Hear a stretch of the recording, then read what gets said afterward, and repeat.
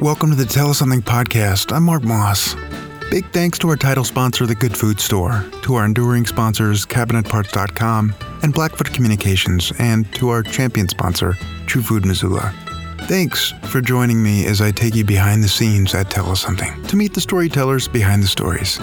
Each week, I sit down with the Tell Us Something storyteller alumni, and we chat about what they've been up to lately, about their experiences, sharing their story, and reflect a little bit on their story.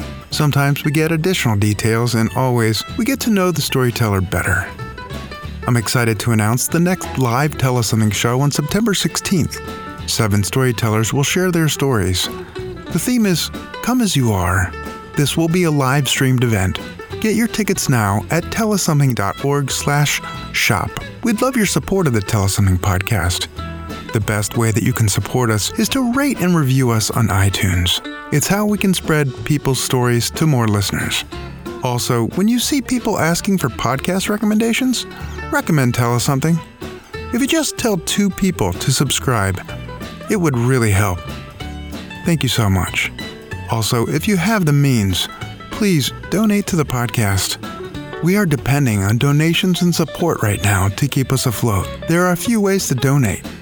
You can visit tellussomething.org and click support to make a tax-deductible donation, or you can donate via Venmo at Tell Us Something. You can also donate via PayPal, info@tellussomething.org. Thank you. If you want to get some cool Tell Us Something merch, visit tellussomething.org/shop. You can also get tickets there for the next live streaming event. You can pick up a 10-year anniversary commemorative poster, a 16-ounce stainless steel double-wall pint cup, or a Made in the USA Canvas Market tote bag. Check out all this cool stuff at tellussomething.org/shop. Today we're joined by Joseph Grady.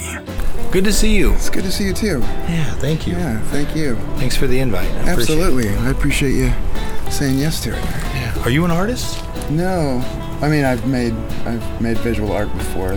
Joseph and I broke the ice by talking about some of the art hanging on the shed off my back deck as we settled in and got comfortable. We began talking about his story and about his experience sharing it, and our conversation went in a direction that I didn't expect. So much of what Joseph shared with me that afternoon requires context, a context that he provides for us as listeners, and context that requires us to listen. To actively listen to what he is saying. Honoring his words, passing the mic to him, also requires that I keep his words intact.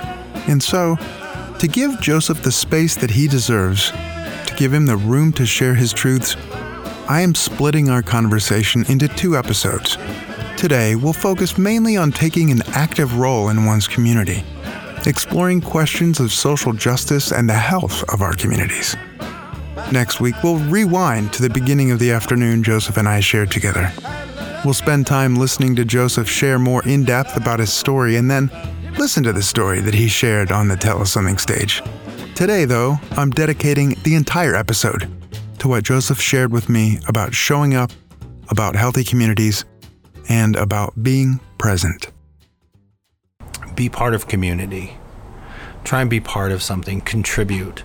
Try not to detract. Try not to take away. For my own self and I think my own view was to try and see my participation in community as not burdenous, as a contributor along the way. And so that, for whatever reason, has just been allowed to happen. That's something that I'm struggling with too. Because I want Tell Us Something to feel safe and inviting for everyone in the community, not just the white people. Right. And as a white male, for me to say, hey, everybody's welcome to tell a story, which I've said since the beginning, I haven't had very many people of color tell stories, right? We've had like 300 storytellers, and I bet you less than 100 were people of color. And so that's the struggle I'm having, is how do I make this space feel safe? Right. So that they're not feeling like I'm trying to exploit them, or that they're a token. Right.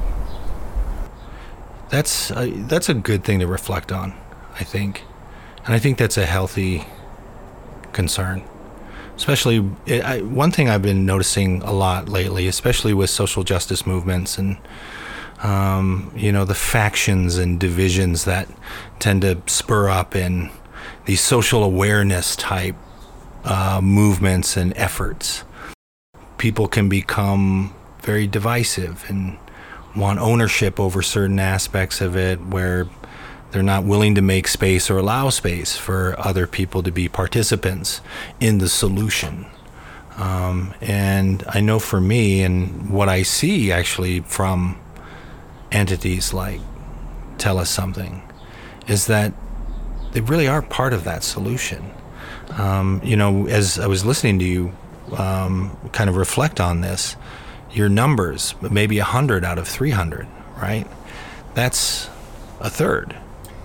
That's also a big guess, right?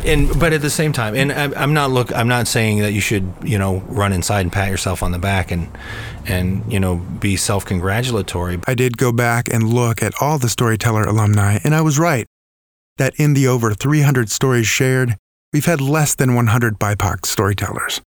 The actual number of BIPOC storytellers is 20 over the course of 10 years, and I'm continually learning and trying to be more inclusive, not just welcoming, of all voices. I remember when, the Black Panther film came out, it was finally a moment for Black people in our community and other BIPOC identities in the community were like, hey, a movie for us. How about that? The jokes are for us.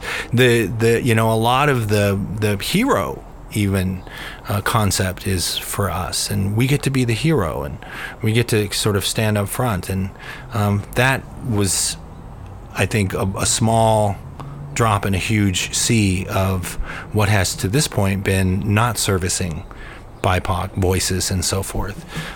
So there is something to be recognized there. The other part is not to do with you at all. Is the community safe? Is it safe to go out and go to the theater? Right now it isn't. Yeah, right. We've got this virus and so forth, but in terms of like the virus that existed before, that was racism. And I think we're a lot more, a lot of bad stuff has to happen sometimes for people to wake up and open their eyes. And, there have been young people downtown who have been holding signs and raising awareness. There have been actions in other cities. It's been global to this point, the BLM movement, the Black Lives Matter movement, which is critical moving forward, right? And there are people in our own community who are stepping forward and saying, it hasn't been safe. And there are a lot of people who, when they consider and weigh the option of going downtown to see a movie or a show, or to go get dinner at a restaurant, part of that calculation is, how much am I going to be able to endure tonight? And that comes from the walk, the drive to, the interactions with people on the way, the looks you get when you arrive, the questions you get from people who are there, who are maybe trying their best but making it a little awkward, right? Or maybe even offensive and make it feel like an unsafe space. So that's part of it as well. I think that you've got a lot that is already sort of groundwork laid out ahead that is contributing to, I think, some folks being hesitant about their participation in events, because part of the thing is showing up, and the struggle and the challenge is when folks like myself get into a space, a lot of what that consists of is, okay, here's the rules, and then we have to explain, and then we have to explain why, and then we spend half of the night informing people around us how we like to be engaged and what's appropriate and what the rules are and so forth. And folks are asking us, how do I say this so it's not offensive?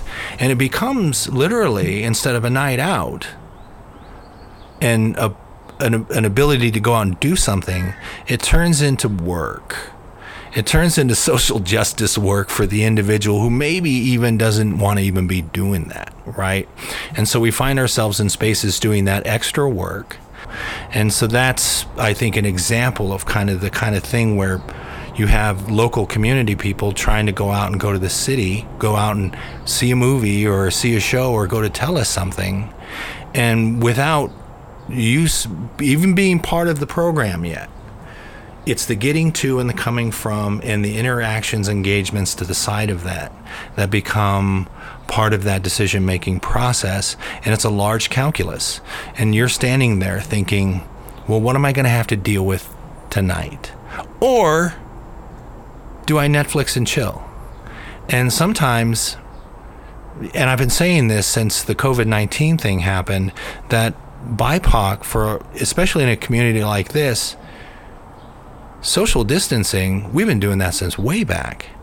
And part of that is because we're met with that disease of racism and judgment and bias and these types of things in the community, where this, for us, safety and continuity and membership is oftentimes at home on the computer, speaking with other BIPOC people on social media, saying, do you deal with this? Is this part of your life? How's your day going? Guess what I ran into today? I was at this store and this happened. I was in this setting and something horrible happened to me. We're trying to navigate it, problem solve, point out that this isn't even our problem to solve, and still try and get value out of life. And that's a part of the burden of race and racism. Even when it's just the conversational stuff, it's not like the nooses from the trees or Confederate flags or this kind of thing. I think we tend to get to thinking that that's what racism is. But really what it is it's supporting the systems that continue to minimize, oppress, objectify, sometimes even characterize certain identities based on skin color, and to disempower or to empower. I've applauded what you've managed to accomplish with Tell Us Something, because I have heard our voices on here. And I would just say keep it up. Well, thanks for saying that. I'm not going to get a big head, but I feel like I'm not doing enough. I think it's easy to feel that way these days. And I think I feel the same way. And I mean, in many contexts, that I could be doing more or should be doing more, and oftentimes not looking back and saying, man, you've done quite a lot, and you've put in a lot of time, and you've got some trauma built up from that too, and you need to take a breath and sometimes need to take a minute for yourself. And there are few efforts in town or in the community where BIPOC voices in that presence is quite a bit less than about a third of the participation, which is why I say it's a step in the right direction and a progress of a kind, if you will. But like you say, and I think kind of where your question is going is, yeah, there are things that can happen in terms of how we invite and the kind of meetings we hold, and are we going to have like a themed month where it's only for that space, or themed series along the way where, part of a year of your participation, there are no white stories. I mean, that would be pretty radical, don't you think? Yeah. And it's not like there's a shortage of stories out there, but how do we get those people into the spaces where we feel valued and we feel safe, and we feel like our participation is going to be received in a way that the community is saying, hey, yeah, we want that. And I think there's work being done, from a city government perspective, and that's far from perfect because it's all white people, right? I had a conversation with one of our journalists in town. We were talking about the Black Lives Matter event, and we were sitting there having this really wonderful conversation, and it just was like, well, how many black journalists do you have at your enterprise? Well, none. Okay. well, that's something to look at. Or what are we doing to get people into those spaces and encourage that kind of participation?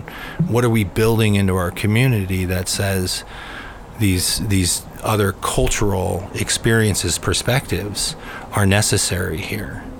And, doing that in a way, and I think to get back to the tokenizing thing, is a way of just remembering how we celebrate each other as people. And one of the things that I like about Tell Us Something is that folks are asked to listen. And we don't do enough of that. I mean, there really isn't enough of that. There's plenty of people waiting for their turn to talk. There's plenty of experts on race who've never confronted it. There's plenty of people who have lots of opinions about it. But there hasn't been enough time dedicated to listening to the people who live it and experience it, and then take it at its value and not run with a narrative of, oh, you're just angry, or, oh, everyone hurts. Everyone has a bad day. Everyone deals with some aspect of judgment or bias in the community. And when you speak with leaders in the BIPOC community who've been doing this for decades and generations, what you find is like, no, it's not the same. And it's so radically different that you don't see it. And I have to talk about it all the time. In and of itself is privilege. Absolutely, 100%. And so trying to find, I think, a way to, create space that is healthy. I like to look at I'm a social worker, so I like to look at community in terms of health or unhealthy.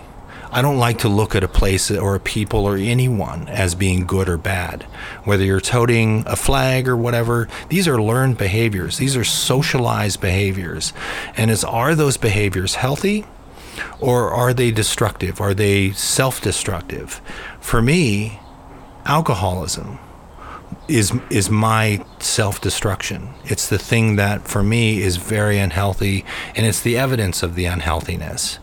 And so when I look at a community like ours, like Missoula, I'm like, where are we struggling with our disease, if you will, in this case, racism?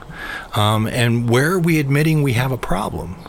Where are we admitting that we don't know? Where are we going to seek help for the health crisis that we're confronting? And some might even say it is a mental health crisis on many levels. But what's happening right now, particularly with the BLM movement and even some of the schisms that are coming out of there, what we're seeing is the hurt from a lot of our community members and people saying that they're not safe. And we've been saying it for a long time. And so trying to I think utilize that momentum to tap into something that's going to move us toward health. I think that's where our concentration needs to be. It's a lot to take in. Absolutely, yeah. And like you say, the behaviors, the healthiness versus the unhealthiness have been learned and ingrained for decades. And so I hear people say white urgency is violence. But it does feel urgent. Yeah. At the same point, we have to acknowledge that we've learned this, we've grown up learning this, right, and it's going to take a long time to unlearn it, but we have to actively being unlearning it. For sure. And I have a network of BIPOC friends across the country who have said, we'll help you after you've done your homework. Like, you can ask us direct questions, but don't expect us to hold your hand. Right. Yeah. I'm not your classroom, I think, is what a lot of people are saying is like, right.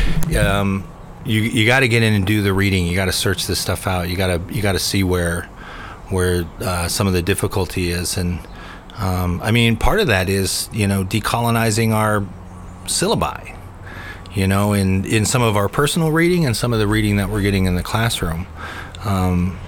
It would be refreshing in a course of Native American studies to be reading more Native American written work, in the course of that. Not always available, right? But we need to work toward that. We need to start figuring out how to make that possible, and have it be a group effort, and funded efforts.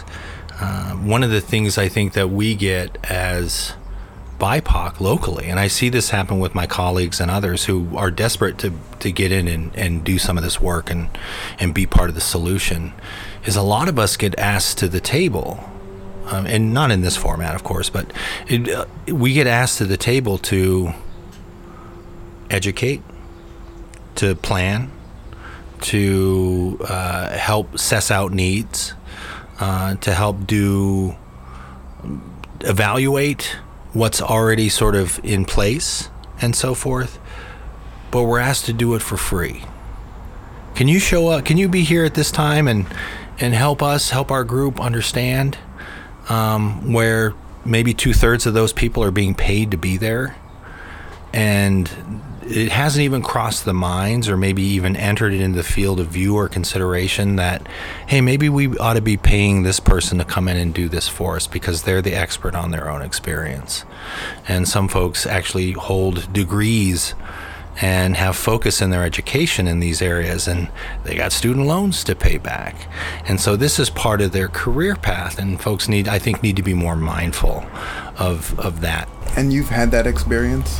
Loads. I mean, I can't tell you how many times I've shown up to the table ready to do the work and knowing that it needs to happen and accepting the fact that there are other people there who are getting paid, and I'm there to educate them. And maybe there's some bottled water there, right? Or maybe there's some treats kind of a thing, but I don't do this for dinner. This isn't like I'm not showing up to perform. I show up to educate and take part of and inform, and that's not to say, well, I'll put it this way. I was sitting in a cultural humility class, which is focused on racial bias and how to address these things. And one of my professors asked me what it was that I was trying to get out of the class. And I said, some of it is accreditation for this, so I can actually show up to places and say, pay me. Because I've done the work. I've put in the time. I've got an education in this. I'm credentialed. I have that behind me. Is that enough now for you to begin considering maybe investing in these services? And I think maybe what's out of that balance, or maybe an imbalance is a lot of folks know that I'm going to show up and tell them what they don't want to hear or what's hard. I'm going to ask for some sacrifice. We're going to look for some other angles in their narrative to say change. And so who wants to pay for that service? And I'm not saying that they do or they don't, but oftentimes it just sort of washes out of the consideration. And so I think being more considerate in that regard of how we're actually getting this information and how we're treating those who we're inviting to the table to be that expertise. I think it's okay to look to those folks as professionals and to compensate them thusly. So, I know some amazing BIPOC leaders in this community who get so little credit. They don't do it for the credit. They do it because it has to be done. I mean, in the conversation that I was having with that journalist downtown, the conversation that we were having was like, well, what do you get out of this? Is this fulfilling for you? I mean, do you feel something from this, some unity? And I'm like, I don't want to be here. I don't think you understand this. This isn't a day in the sun. This isn't a gathering with people. This is protest. I don't want to be here. There's so many things I could be doing with my day that I'm out here focusing on this and giving to this. No, it's not rewarding in that regard. You show up because you need to do it. And it's an act of, there's no more options. And so we step out onto the curb and start holding signs and saying Black Lives Matter, or missing murdered Indigenous women, or we start running some of the numbers on stuff. And we're not out there because we want to be, we're out there because we have to be. And I think that that's something that when I look at some of my colleagues in this, I just sit back and applaud them, because not because they deserve credit or this kind of a thing, but because they show up in spaces that are very, very hard and traumatizing and triggering and re-traumatizing, so that they can do their part to say, you know what, I was there, I showed up. And maybe I had that conversation with the one or two people in the space that needed to hear it. And not because I wanted to be out there, not because I was out there for myself. And I got to be clear about this. If you're out there to make a name for yourself or get some kind of angle out of it, I don't think you're out there for the right reason. But honestly, who am I to say that? And I see a lot of people going out there. Some people going out to get selfies. Some people getting out of their car, walking up, holding their sign for 10 minutes, getting back in their car and driving away after a bunch of selfies so they can put them on their Facebook. All right, maybe they participated. Maybe they got the word out. Is that right? Is it wrong? I'm not going to sit back and judge it. But I show up because I know what I need to do there. And part of that is to be supportive to those others like myself who show up, who want to participate in the hard lesson. It's not easy getting out of there, or getting out there and representing in a space that, in a community that you don't feel safe to begin with. And rally spaces, protests, we need only look at some of the larger cities and other places around, and even up north in places like Whitefish and Kalispell, where people are coming out and literally opposing you in your community violently. We had people with guns show up to the one downtown, and I credit the people that stuck around, that looked at them and said, I'm not afraid of you, even though this is presenting a danger. And it seems to be intended to, directed to the people participating in the rally, and those who, in those moments, culminated together and found strength amongst one another. There's far too less, I think, attention and celebration of those successes along the way. And what happens in a lot of this stuff is people want to place blame on that stuff, or, say it's the fault of the police, or it's the fault of, the one person at the rally who didn't get rid of them, or whatever else that might look like. And that's just flat out unfair. And I really applaud the people who showed up and who stuck around and were support systems to each other, and let it be out of control, and realized the dangers involved, but still showed up, and didn't ask for special accommodation in a space that can, in the blink of an eye, can turn from community and song and celebration to a car driving through a group of people. And this is the reality that we face in this world, and this is why we do it. And so, yeah, on some level, you're trying to get some support out of it, but for the most part, that's the last place I want to be. Yeah, and it's dangerous beyond the confrontations that are happening, because people aren't masking up and all of that sort of stuff. Yeah, there are a lot of factors in there. And if you've ever participated in an active shooter training, you know that no matter how many de-escalators you get out to, circumvent the crowd and try and bring people down, that doesn't do anything to stop or change the course of somebody who's already made their decision before they arrived. And that's a reality, I think, that for a lot of people isn't sinking in.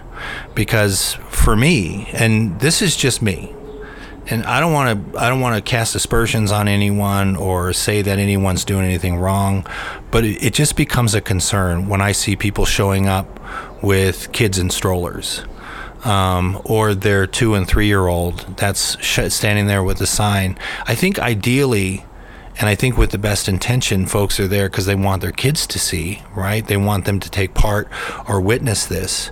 But something that I think is somewhat missing from that formula or thinking is that these are dangerous spaces. As BIPOC, as an indigenous man, I've been raising my voice for this a good portion of my life. I've been to rallies. I've been doing this for a couple decades now. And, one of the things that I realize is that, and this is historically, this is something I just understand, that the moment I started speaking in my own defense and the defense of fellow BIPOC, is that the moment you step up, the moment you put the post on Facebook, the moment you represent for the person standing next to you or yourself in that capacity, you immediately pay a cost. And that cost comes in, maybe you're targeted, maybe this comes down the road, maybe the actions here might result in somebody coming at you in another environment. That's just a reality of the setting. And there's not anyone in any of those spaces that can change that can control that, can lessen that. The idea that you can show up to a rally and I think one of the strongest things you can do is go live on Facebook at a rally.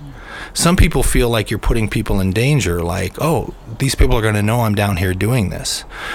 But if you've ever shared a Black Lives Matter post on your Facebook, you're in it.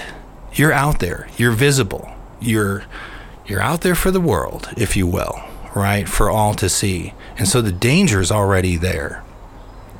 Don't expect to go into a rally space or a place where you're protesting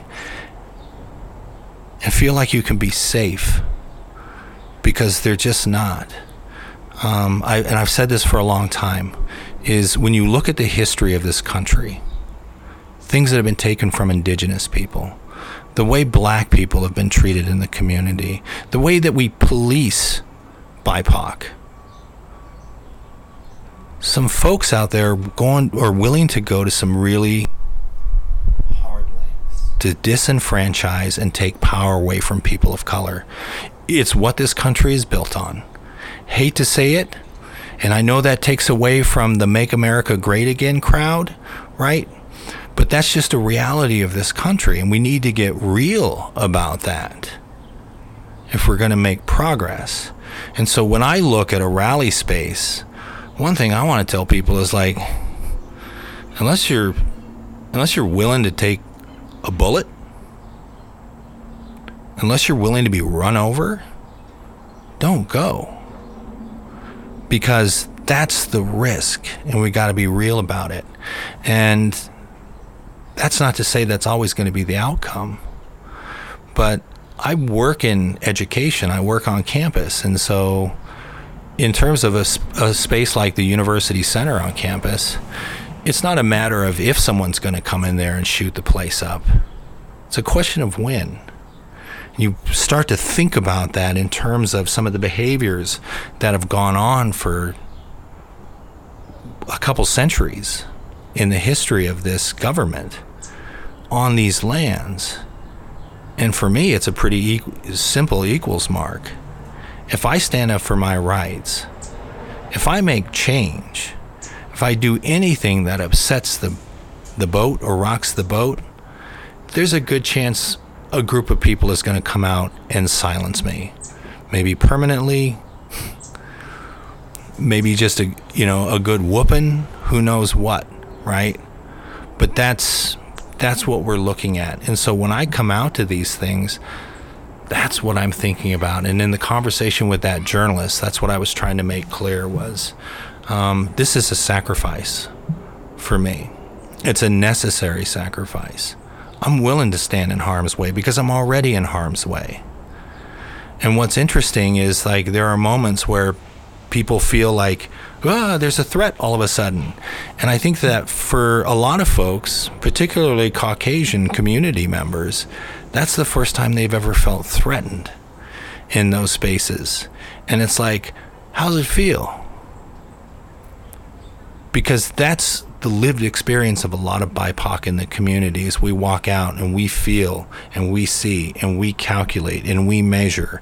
And that's what we think about when we run the numbers, and we think subconsciously about the calculus of, do I go out and participate and tell us something?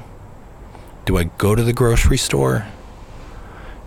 Do I go to this? In particular, right now with COVID-19, it's very hard being Asian in community, or looking Asian for whatever reason. People are very vocal and violent and aggressive toward people of color.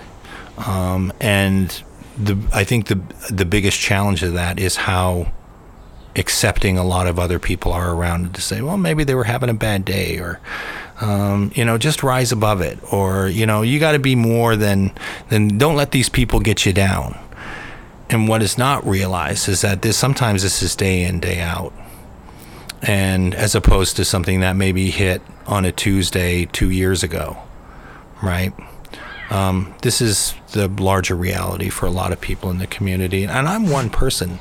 I don't speak for all Native American people. I don't speak for all BIPOC in any capacity. And so a lot of this is just my perspective on the issue. And there are differing views along the way. And so I think that's another part of this that is challenging to navigate. Who's going to accept you into their conversation or narrative, and how do we make space for those voices? And I think that's kind of what you're asking, is how do we make space for those voices that really need that space to speak. And so a big part of it is getting folks together and saying, what do you need? A lot of that is, showing up to the powwows and showing up to the school, like Indian Taco Days, where they're raising funds for a high school and so forth, and seeking that stuff out, and going and sitting at the All Nations Health Center, Indian Health Center, and saying, how can I be a servant leader in this space? How can you use your voice in the space that we've created, and tell us, help us learn, help us understand. We've done some of this homework, right? But now we want to invite you into this space without the, hey, this is what we want you to do. This is what we want you to show up. This is what we're going to be talking about. This is what your story's going to be. This is what, et cetera, et cetera. And I've not seen you do that, first of all. But which is why I really loved that first opportunity and ran with it.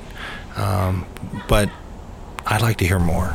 I'd like to hear more too. And I will say, I have done that. And I'll admit to it. And I cannot remember her name, but she was a Native woman. And she pitched a story, but it wasn't hers to tell in the way that a Tell Us Something story is. Something that you've personally experienced and you've gone through. Right. And I'm clear about that on the, what are the requirements? There's no hate speech, there's no calls to action. Right. And then the story needs to be yours. You have to have been there when it happened. Right. And she wanted to tell her grandfather's story. And I was like, oh my God, it's such a good story, and it just doesn't meet the definition. Right. And ever since I told her no, I know she was very disappointed. And I still think about that and think, did I burn a bridge and make people feel unwelcome? Because I'm sure she's told people that she got declined. Yeah. Yeah, there are challenges along the way. And we all misstep. We misstep on our fellows, right? And they us. And I've said this a lot in the social justice work that I do and the advocacy work that I do. And I try and impart this to people that I really care about, who themselves are looking for direction and how to be more useful in these spaces. You got to give people a place to land, right? I've worked with white supremacists, and because of their learned experience and because of their history and how they participated in that, I very easily could say, nope, you've ruined your chance in this world. You're worthless. You're not worth engaging. You're not even worth placing a hope in. And to be honest with you, as a person of color, I've been the recipient of that kind of response or reaction or engagement with people. And I know what that feels like. And so for me, it's important that if we are to do this work and we are to do it successfully, we really must be making space for other people to misstep, to mess up, to not do it right always, to sometimes slip up in the moment. And I think the benefit that could come of it is when we look back at ourselves and think, man, how could I have done that differently? And how do I begin repairing that?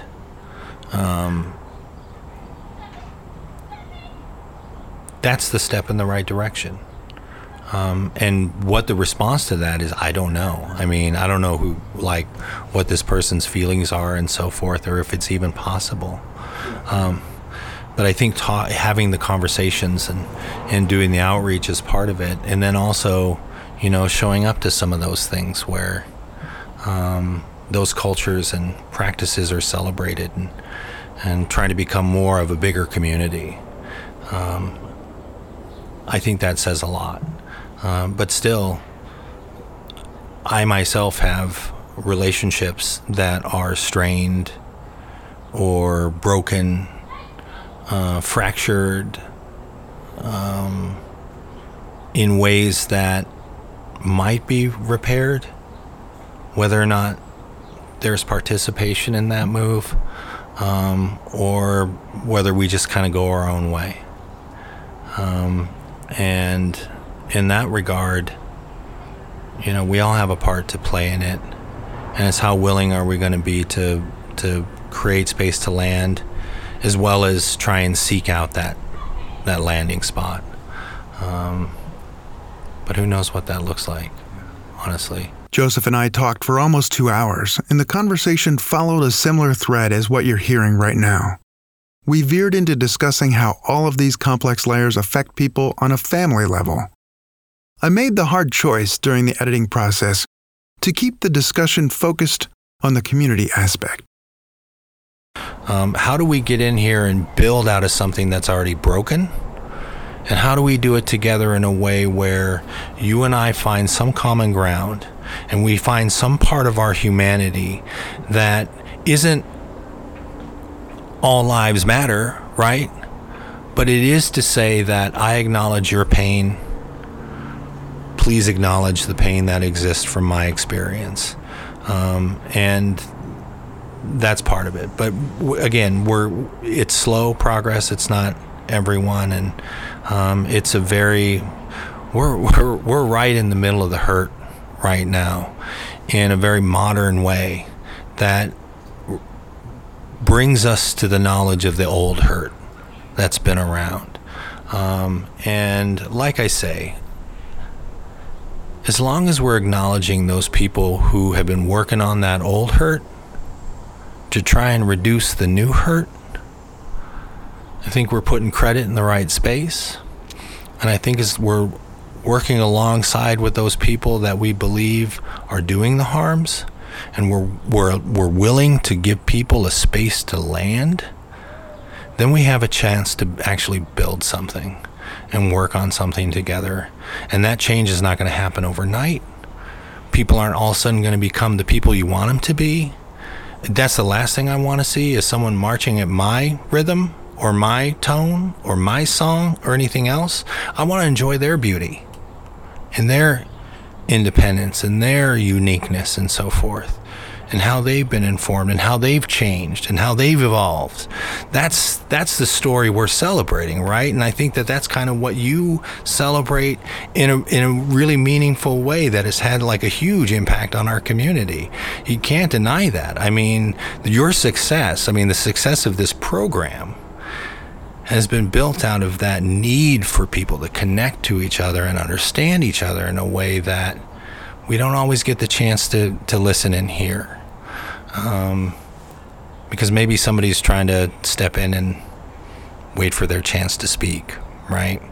And that's not always us. Sometimes that's the person next to us. So relish these moments, when we get a chance to hear another perspective, and whether we agree with it or not.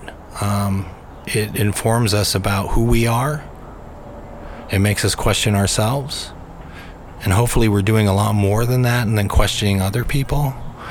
Because one thing I don't see happening, or something that's maybe not happening enough in the social justice work, in addressing food insecurity and housing insecurity and these types of things, is this idea that I'm the one with the right way to do it. You better listen to me or else. And that's when things become really toxic. And that's why I'm asking the questions that I'm asking, because I don't know what I'm doing. And I know, and I appreciate you saying, you're going to misstep. And there needs to be space for that. And it's either don't do anything because you're too afraid to do anything, or make some mistakes and learn from those and do it better tomorrow. Right. And that's what I'm trying to do. And I think about, somebody recently said, Sisyphus is damned to push the rock up the hill for all of eternity. But the way physics work, that rock is going to eventually grind down to a pebble. You would hope. And we forget that when we're pushing the rock up the hill. For sure, there's that monotony.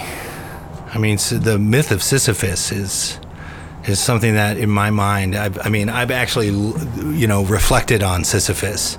This peak in the rock, and you push it up and it falls down, and it's that's what a lot of social justice work feels like. Yeah. But I don't think it has to be. Because I think I quantify it in those moments of failure. I think I quantify my participation in these things in the hard points and the things where I didn't succeed.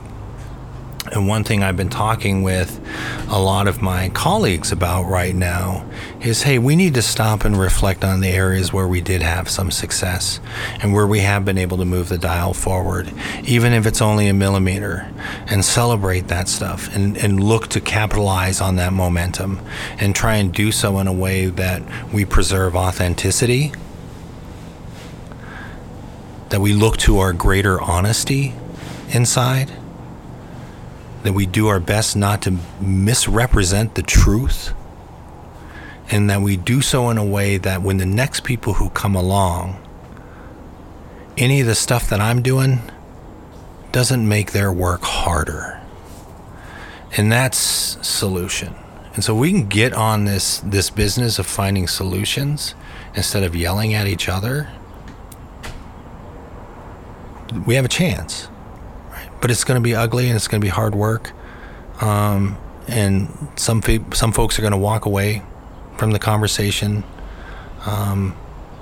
and others are going to come to the table, and so forth. I think as long as we're having conversations like the one that you and I are having right now, where you're asking for help, you're asking for guidance, you're asking for input, you're listening. I think that's the larger part of it. And I think that's where we set our egos aside, because there are a lot of big egos out there. A lot of people want to be the band leader. A lot of folks are running toward that social justice Valhalla that doesn't exist. And we tear down the people around us on the way. And I think that when you're using a balanced, measured, honest, and inclusive approach, and when I say inclusive, I don't just mean to the voices that have been disenfranchised. I also mean to the people who are stakeholders right now. We have to be willing to work together to get toward these solutions. I can stand all day in a city council meeting and tell them that they're white. They know that. If I want to change that, I got to run for office. I got to get in there and make that difference and make that change. I got to be willing to get in there and pay those costs and earn those relationships and work on that networking.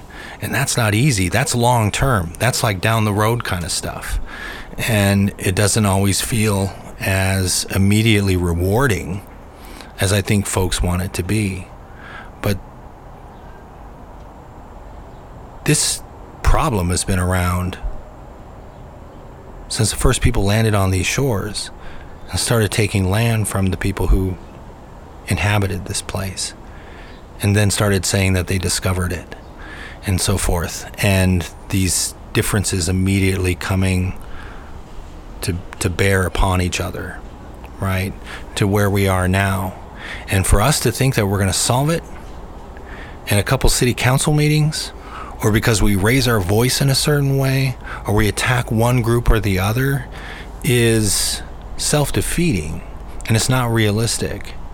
And yes, there's change that we can make with some immediacy, but then there's a lot of it that just takes time. And what it takes time in regards to is that getting out and meeting each other. And I was out at Standing Rock, North Dakota. I took, not just me, but I was given the opportunity through the University of Montana to load up vans. They supplied us with vehicles, the university. They paid for gas and some other costs. They also made space in parts of the university for us to collect donations. We collected medicines, sweetgrass, tobacco, sage, and other things to take out to the elder council there at Oceti-Sakowin. And the people who went out with us were largely non-native. Some were BIPOC, others were white. And we worked on that cultural humility component of like, why are you even going? Are you going because you want to prescribe? Or are you going because you want to learn? Or you want to avail your abilities? And what it requires is you walking through the door and saying, I'm willing. And when we came back from that, and I met with that elder council, the message I got was very simple. I asked, what do I bring back to my community? What wisdom do you have for me that I can take back because I'm here to learn? One person spoke up, and she said to me very simply, and I use this model moving forward. I rely on this model moving forward. She said, serve food, get your kids playing together, play some music, and talk with your community. That's the solution, Joseph.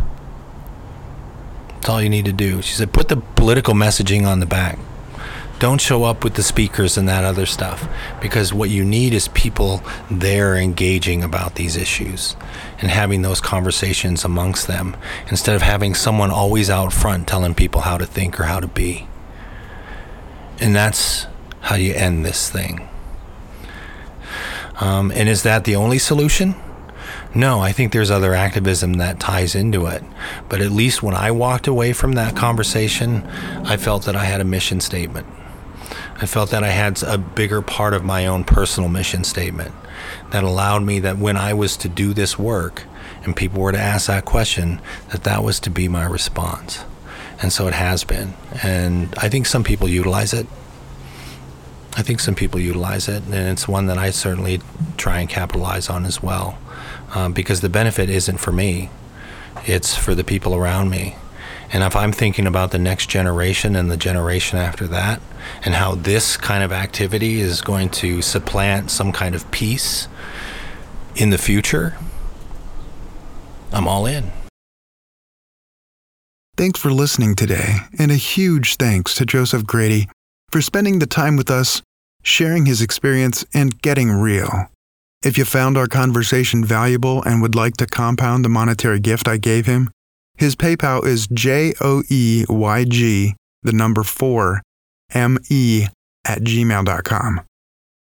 Again, his PayPal is joeyg4me@gmail.com. Thanks for listening to the Tell Us Something podcast.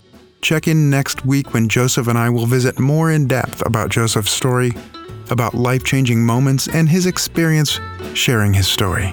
Thanks again to our title sponsor, The Good Food Store. Learn more at goodfoodstore.com. Thanks to our enduring sponsors, CabinetParts.com, the #1 source for cabinet hardware since 1997, providing the best kitchen cabinet hardware at a great price and knowledgeable hardware specialists. CabinetParts.com is the direct source for all of your cabinet hardware needs. Blackfoot Communications. Since 1954, Blackfoot Communications have fostered a reputation based on exceptional customer service and community involvement. They deliver superior technology solutions through trusted relationships and enrich the lives of their customers, owners, and employees. Learn more at blackfoot.com.